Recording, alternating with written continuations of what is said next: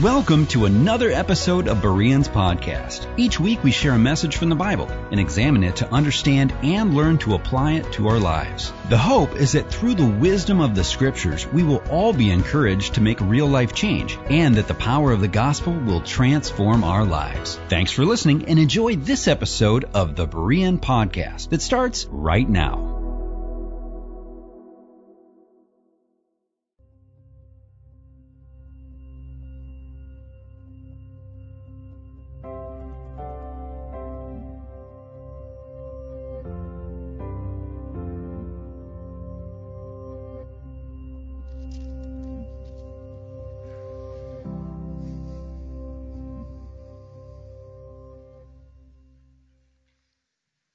Well, good morning, everyone.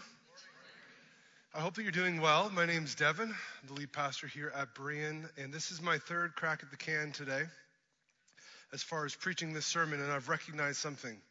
We don't have a lot of time to spare, so we're going to get after it today. Now, if you are here and you are a note taker, maybe this is going to be your jam. You're going to be like, just hit me with these sermons every week in and week out. More data, more information, more facts. If you're here and you're more of an observer, and you like to sit and to contemplate, to think, hopefully you'll walk away with something to think about. Good? So today, I want to talk about both the history, the biography of Jesus, some of those important kind of historical and contextual elements, and I want to talk about the theology, who he was, because if you walk away with an incomplete picture of either of those, you're going to have simply not enough. So let's talk about history. Jesus was born somewhere between 4 BC and 6 AD. Time out. Some of you are like, how does that work though? I thought BC meant before Christ and AD meant after death. And then what do you do with that 33 years in the middle? And how could Jesus be born 4 years before Christ? Doesn't really make sense. Well, let me unpack that for you. You see, the modern way that we calculate time as far as BC, before Christ, or before Common Era, and AD, Anno Domini, was invented by a monk named Dionysius in 525. So this individual was studying history, studying the Bible, and he wanted to capture and to date Jesus' birth.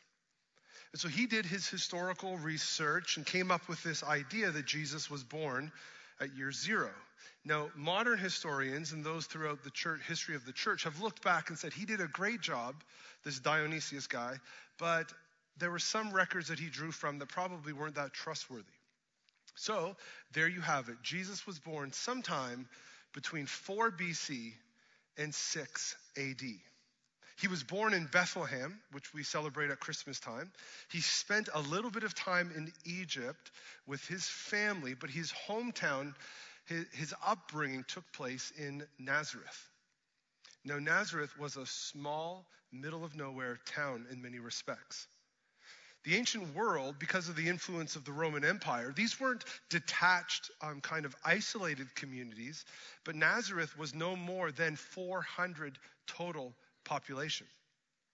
In fact, it was so meager and so modest that modern archaeologists and historians have yet to find anything of substance from a historical, architectural, or artistic standpoint.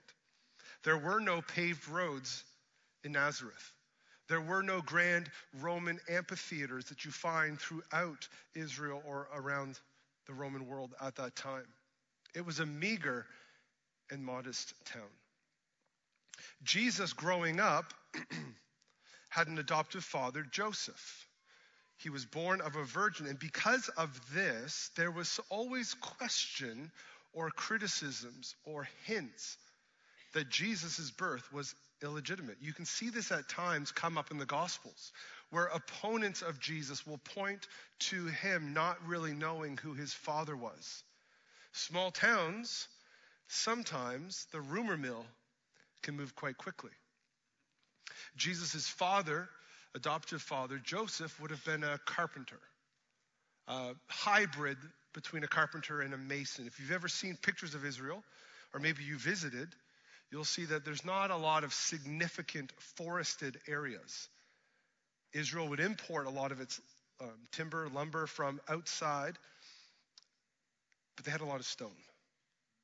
And so Jesus followed in his father's footsteps and would have been something like a hybrid between a carpenter and a mason. What language did Jesus speak? Well, what language did Jesus know? Because as much as we look back at the ancient world and we think that we are modern and we are intelligent and we are sophisticated and they were primitive and they were simplistic, the Roman world in this period of Jesus' birth and his early years was quite developed, quite cosmopolitan even. So Jesus around the household would have likely have spoken Aramaic. Jesus would have known Greek as well, more than likely, and he would have known Hebrew. He would have been trained in synagogue and through the Torah about Hebrew, and how all these languages worked themselves out in the day-to-day is unknown, but Jesus would have known and spoken a number of languages. He spent most of his life in obscurity, working on construction sites, working as a carpenter. But at around the age of 30, he began his public ministry. Now, we're not given a lot of information about Jesus, about what he looked like, how tall he was or how short he was, if he was thick, if he was thin. But we do know that his public ministry, while powerful, wasn't in his own lifetime very far-reaching. He never traveled in his ministry more than 200 miles from his hometown. He was baptized in the Jordan River. He went throughout the region, preaching and teaching, casting out demons, healing people, having confrontations with the religious leaders. You see, there were people who had this mixed up idea about what the Messiah was going to do. And so when Jesus comes, he is helping reorient them around the truth of who God is, the truth about this Messiah, that he has come not simply and only to overthrow the evil Roman Empire, but to overthrow the very forces of darkness that plague not just our life here and now, but our eternal life. Jesus' ministry continued for some time until he ran afoul of some of the religious leaders of the day. He was arrested. He was accused. He was abused. He was put on trial, and in a mockery of a judicial hearing, he was condemned to death. He was crucified on a Roman cross, and 3 days later, he rose victorious over the grave. Now, even though Jesus never traveled more than 200 miles from his home, even though he never built any buildings like the Caesars, even though he didn't hold any public office or write anything down that we have recorded for us, he transformed the world unlike anyone else. There are more books written about Jesus, more songs written to Jesus, more poetry and prayers offered up to Jesus than anyone else in human history. In fact, there are aspects of the church's history, of legacy of Christians in the past that people love to latch onto as being negative. I recognize those, and we can have conversations about those in particular. But the positive influence of Christianity upon the medical establishment, upon higher education, the value of an individual is pronounced and profound, and all of that comes through Jesus. There is no one who has transformed the world and has the legacy of Jesus. Today, around the world, there are 2 billion people who claim allegiance to him.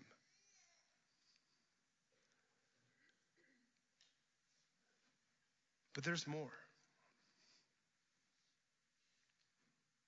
Building on the facts about Jesus. Today I want to look with you at a passage from John chapter 5, where Jesus reveals who he truly is. You see, rather than simply walking out of here with the ability to recite a bunch of facts about Jesus, what I want and what I desire for you is to walk out of here responding with faith, belief, trust. My goal and my heart and my prayer is that you would be amazed at Jesus. That you would behold him. And that you would be amazed. If you have your Bibles, open them up to John chapter 5. I'm going to put it up on the screen here. Now, as I was reviewing and as I was studying, I wanted to include verse 18 in our discussion here today. Now, as we read God's word, I want to invite you to stand with me if you're able. We're going to put the words up here on the screen, but I'm just going to read to you verse 18 because I have heard so many times people say, well, you know what? Jesus never claimed to be a deity. He never claimed to be God. That was just, that's modern theologians and Christians importing their theology on the ancient world, on the life of Jesus. Well, if you would feel that way, if you would argue that, let's take a look at verse 18. John the writer says this. This was why the Jews were seeking all the more to kill him, because not only was he breaking the Sabbath, but he was calling God his own Father. Listen to this, making himself equal with God. So Jesus' original audience, his hearers, those that he rubbed shoulders with, that understood the world back then that they lived in much better than any of us today, saw his actions, they heard his words, they saw the references that he was making to the Old Testament, and they come away with this crystal clear picture that Jesus was going around claiming himself to be equal with God. And as Jesus takes the center stage here in verse 19 of chapter 5, we hear from his own words that this is exactly the case. Let me begin reading in verse 19. So Jesus said to them, truly, truly, I say to you, the Son of Man can do nothing on his own accord, but only what he sees the Father doing. For whatever the Father does, that the Son does likewise. For the Father loves the Son and shows him all that he himself is doing.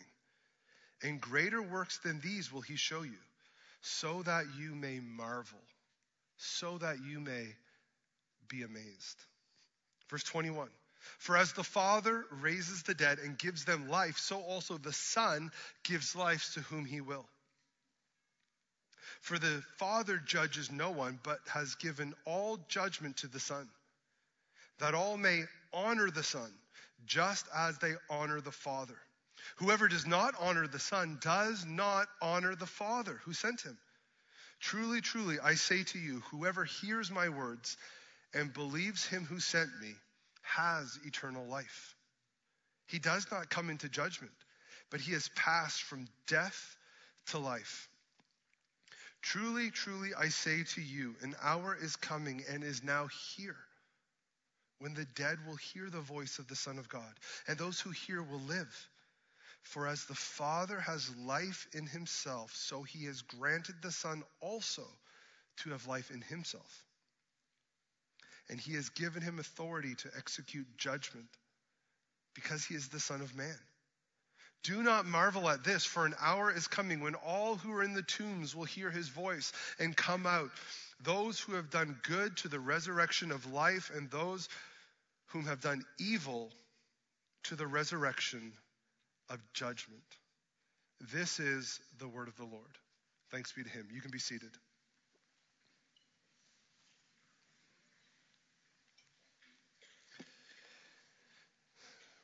Early on in this discourse, this talk by Jesus, he explains that the whole reason that he has come, that he is revealing these things about himself, about who he truly is so that you will marvel, so that you will stand amazed.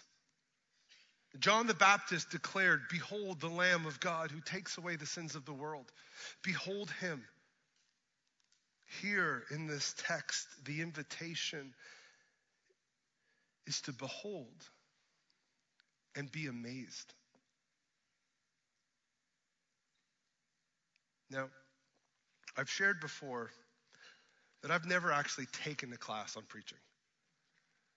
All of my education was academic. I never got around to it.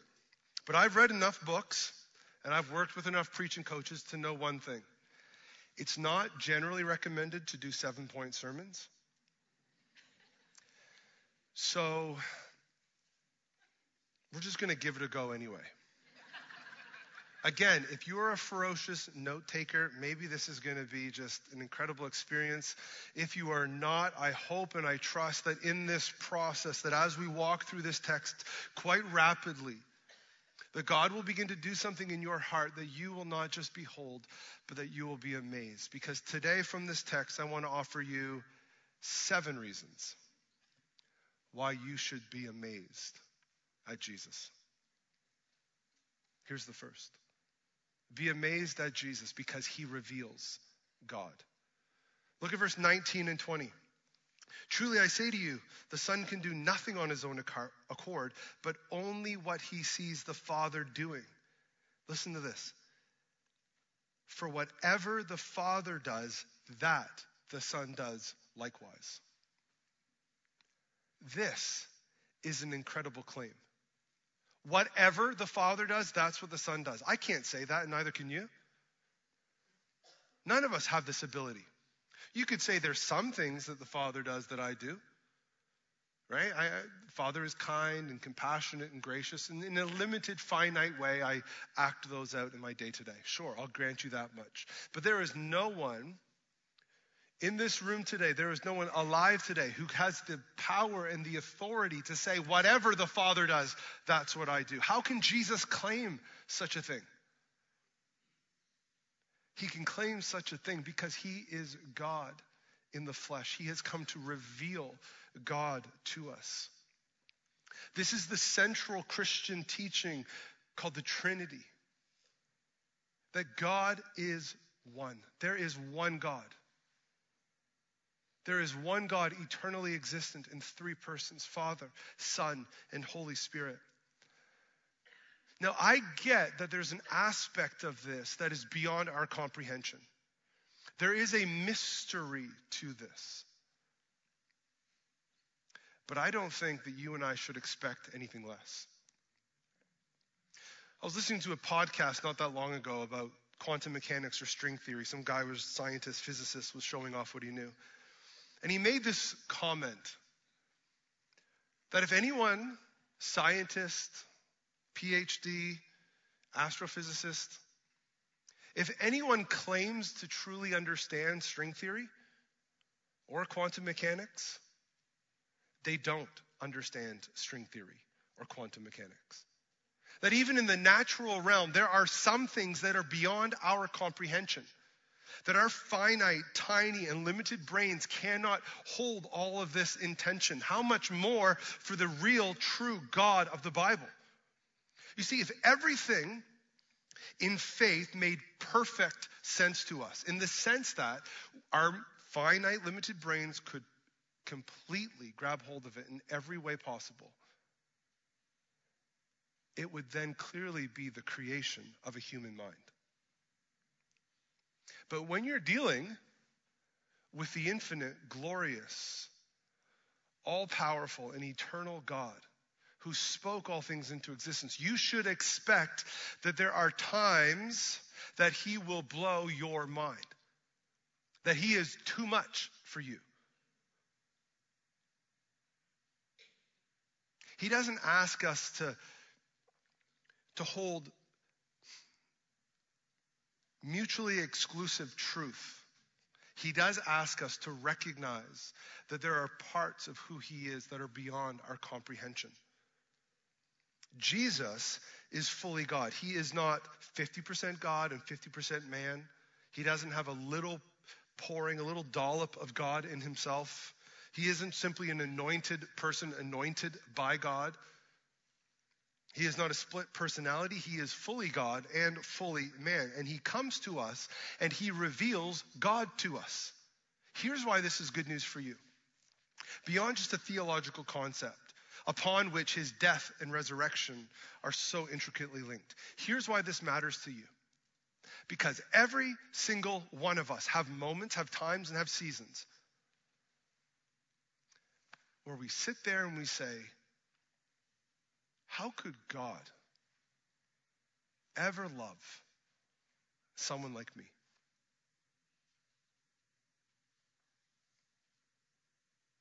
You have those moments where you say, how do I know that God really has grace for me? After all the things that I've done, all the ways that I've messed up. Here's why this truth speaks to that tension directly. You can open the Bible, open the Gospels, and see Jesus interact with people like you.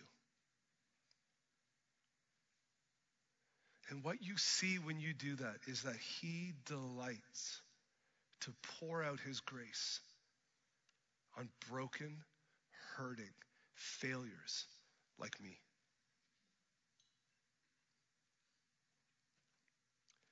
Because when we see Jesus, the guessing games about God stop. I wonder if how could God ever? We look into the Gospels, we look into the New Testament, and we see God come in the flesh.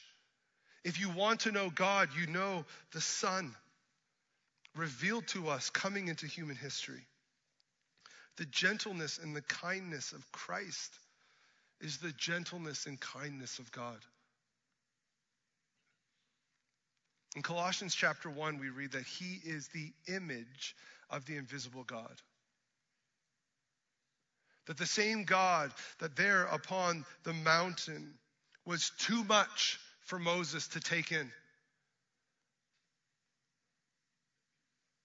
The holy God of all creation, this is Jesus, come in the flesh. Be amazed at Jesus because he reveals God. Number 2, be amazed at Jesus because he raises the dead. Look at verse 21. For as the Father raises the dead and gives them life, so also the Son gives life to whom he will. In 2 Kings 5:7, the king of Israel cries out just the recognition of human limitations. He says this, am I God that I can raise the dead? Elijah, you say, Elijah in the Old Testament raised somebody up from the dead. That's true. But there is no person in the Bible who has the power or the authority to raise whomever he will. That's Jesus' ability, his right, his power, his authority, and his alone. It's not merely that he was a miracle worker who once did this, that he has in himself this power and this ability. In John chapter 11, we read about Jesus coming to the cemetery, coming to the tombs where his friend Lazarus had been born. And at this point, Lazarus had been dead for a number of days. Rigor mortis, decay, would have set in at this point. And Jesus goes to the cemetery and he calls out and he says, Lazarus, get up. He has power and authority over the grave. He raises the dead. I've heard some old-timey preachers say it's a good thing that Jesus specified who he wanted raised from the dead. Because if he just blanketed that term out and said, hey, get up out of the grave, then every grave would have been empty. Why? He has this power. He has this ability. He raises the dead. So be amazed. Number 3, be amazed at Jesus because he judges all. Look at verse 22. For the Father judges no one, but has given all judgment to the Son. In Genesis 18:25, we read this, that God is the judge of all the earth. But here, Jesus is saying, I have the authority, I have the right to judge. He judges all. That's both good news and bad news. None of us want a world or an existence in which there is no judge. Maybe you read through the pages of history, read an article about some evil, broken person hurting people. Maybe you have been hurt by somebody who is wicked, who is evil. You don't want a God who's a relativist at that point, who simply says, it's okay, it's fine, it's not a big deal. I got over it, why can't you get over it? No, there is evil and there is wickedness and there is a judge.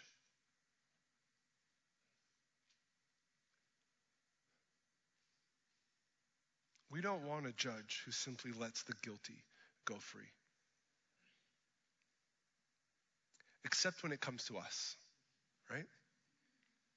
When somebody sins against you, well, man, they are messed up. And you want everyone to know about it. You want to be vindicated. And you spend all night rehashing conversations and what you could have said, or what you would have said, or how you would have beaten that guy up. Because they're in the wrong, right? But when it's you, well, you were really tired out that day. And you were really stressed out. And, that's not how you normally behave. And it's so easy for us to want a judge for someone else and then to look at ourselves and say, well, there were mitigating circumstances. I was tired that day. I didn't sleep well. I've been under a lot of stress. We make excuses for ourselves for the things that we want God to judge other people for. But here's the good news.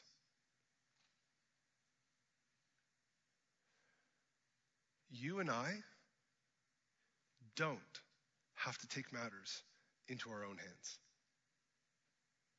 Do you see what a liberating truth this is? It's okay if people lie about you, say negative things about you. I mean, you want to address it the best that you can, but at the end of the day, you may be wronged. You may be hurt. It happened to Jesus. But you don't have to carry that because there is a judge. There is a source of vindication apart from getting your way in an earthly sense. And there is no wicked or evil act from the beginning of human history until this moment today that will not be judged rightly and correctly. Either that person who hurt you will pay the penalty themselves. They will be judged themselves. Or Jesus will.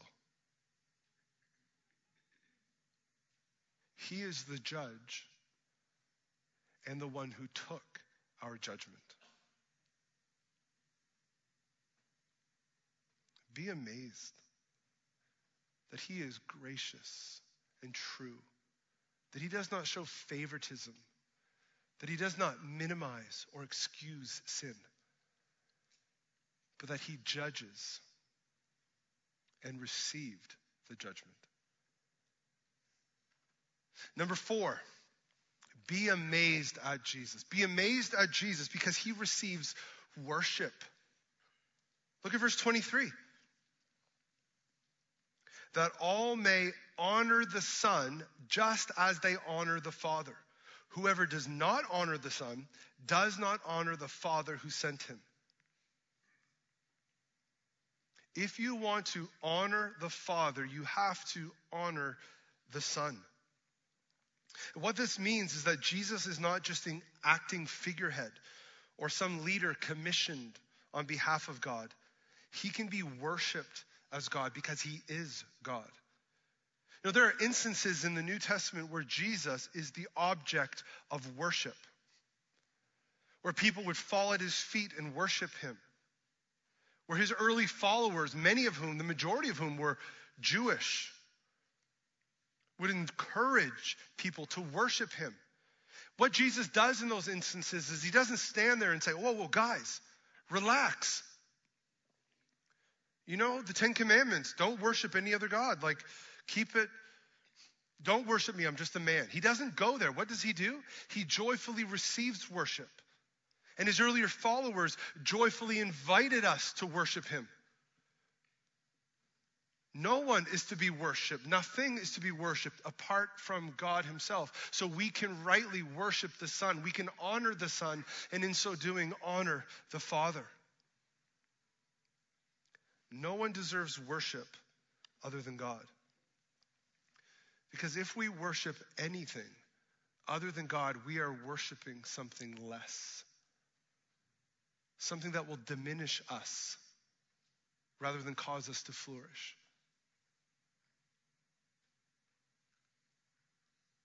But Jesus receives worship. So when we sing our songs, when you contemplate him, when you worship him in private or in public, you are honoring the Father. You are honoring the Father through the Spirit to the glory of Jesus. Praise God and keep going. Be amazed at Jesus because he is worthy of our worship. Be amazed at him. Number 5. See, I told you, I got 7 points. I'm looking at the clock. We got to keep our heads down and keep going. Number 5, be amazed at Jesus because he saves sinners. 24 and 25, this verse here, look at these. Truly I say to you, whoever hears my word and believes him who sent me has eternal life. He does not come into judgment, but has passed from death to life. Jesus saves sinners. This is good news for you. Why? Because you're just like me. And this is really good news to me. Jesus saves sinners.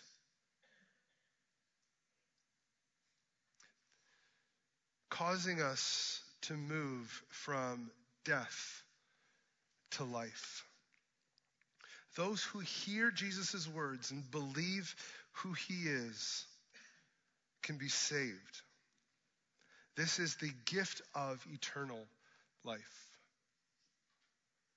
You see, we have this issue that often crops up where we tend to picture eternal life as something that comes one day, right? Like the grand payoff of a relationship with the living God of all creation is that you get a ticket to heaven. Now, is it true that trusting in Christ secures your eternal inheritance someday? Absolutely, without a doubt. There is no entrance into eternity with God in the new creation, the new heavens and earth, apart from faith in Christ. But that eternal life is not simply a future promise. It's a reality that's expected to be experienced and lived out today. So if all Jesus is to you is a ticket to heaven, and you have no concern with him today, you might want to look closely at that ticket that you have in hand because it might not be leading you to where you think you're going. That eternal life is a gift that is breaking through the resurrection of Christ into the here and now. That yes, the best is still to come, but he has some good stuff for you today. That eternal life is ought to be pressing into your life today. Jesus saves sinners. The dead hear his voice and come to life. Jesus has the right to save sinners. He has the authority to save sinners. He has the power, the means to save sinners because he is God. So be amazed at him. If you have experienced this, if you have received him, just think about it. Think on it. Chew on it. Marvel at him. Be amazed at Jesus because he saves sinners. Number 6, be amazed at Jesus because he gives life. He gives life. Verse 26. For as the Father has life in himself, so he has granted the Son also to have life in himself. Jesus has life in and of himself. That's why he can grant you eternal life. He has it. It is his. He has triumphed over death. He has triumphed over the grave. That's why he can grant you eternal life. The reason that Jesus can save sinners, the reason that he can bring the dead to life is because he is God. In the opening pages of Genesis, you see God's unparalleled, unimaginable power and authority. He speaks and it is so. And he uses his word to accomplish his ends. And he creates mountains and oceans, the sun, the sky, all manner of creepy crawly, gross beasts and mammals. He makes it all. He makes it. Elephants to emus, baboons to bats. He makes it all through the power of his word. His word brings life. This is why Jesus can grant you life. He has this power. He has this ability. Be amazed at who he is. He gives life to that which is dead. Once you were dead in your sins and transgressions, Paul says in Ephesians 2. But now you have been made alive with Christ. Be amazed. Stand in awe. Worship with joy and gladness and hope. Be amazed. Number 7, and finally, be amazed at Jesus because he will resurrect all. Verse 28. He says this, do not marvel at this, for an hour is coming when all who are in the tombs will hear his voice and come out. Those who have done good to the resurrection of life, and those who have done evil to the resurrection of judgment. He will resurrect all, good and evil. Now, hold on.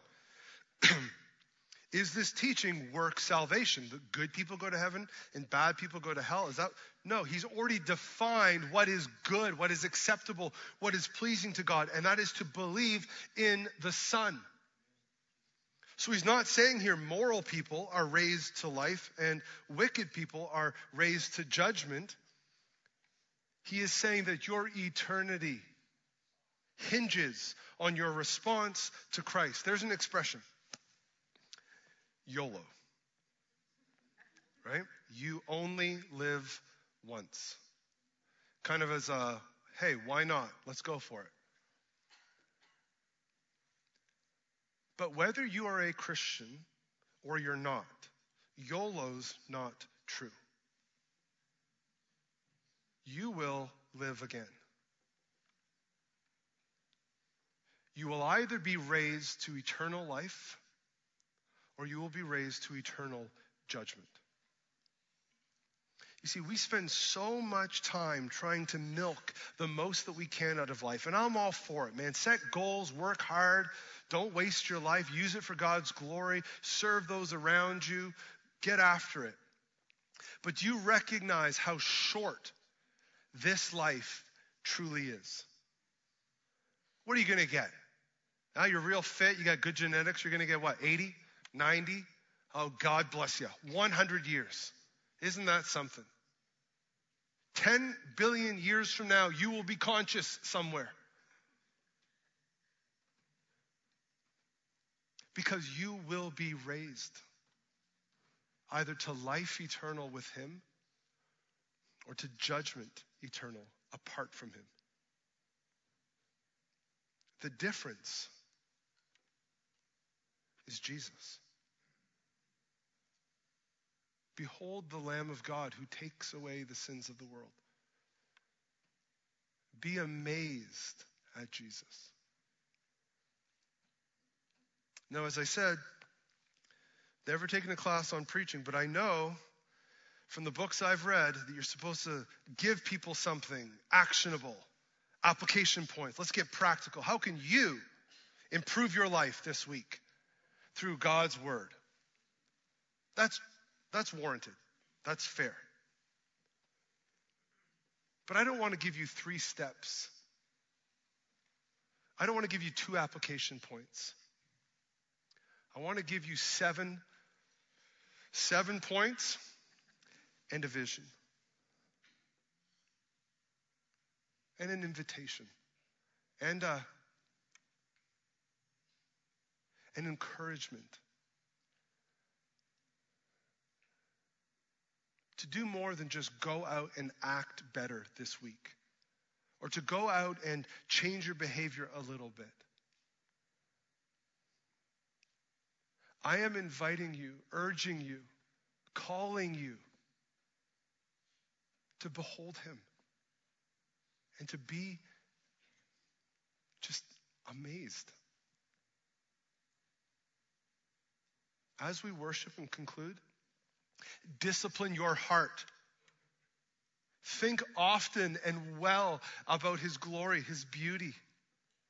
When you open his word, don't go for just a trite little nugget for the day, but go to see the holiness, the beauty, the majesty of Christ. This is why you put to death sin. It's because of Jesus. He has something better for you. Be amazed at him. You see, we all want to improve our marriages. We all want to improve our relationships, to improve our performance at work. We all want to be different people, maybe a little bit better in some way. All of this stems from your view of Jesus. So behold him, church, and be amazed. In this journey to the cross, as we approach Holy Week, my prayer has consistently been that we will behold him and be amazed. Let me pray.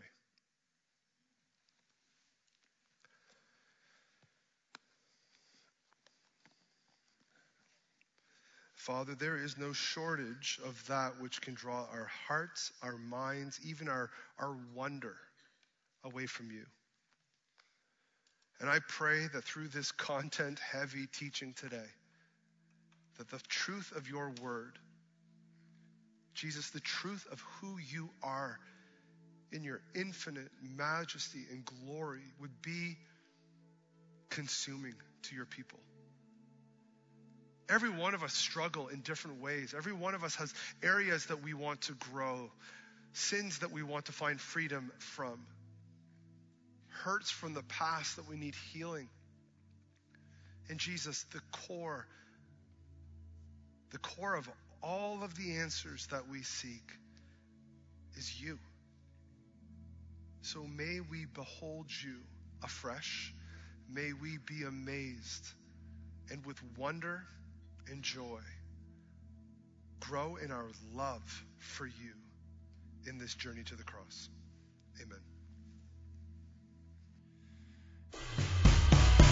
And that does it for this episode of the Berean Podcast. All of our ministries at Berean are geared towards the mission of seeing lives transformed by the power of the gospel. If you would like to be connected with our church family or give to the mission of Berean, just jump online to our website at BereanMN.com. Thanks for listening today, and we pray that you are encouraged by today's episode. Be sure to like us on social media, and we'll see you here next time on the Berean Podcast.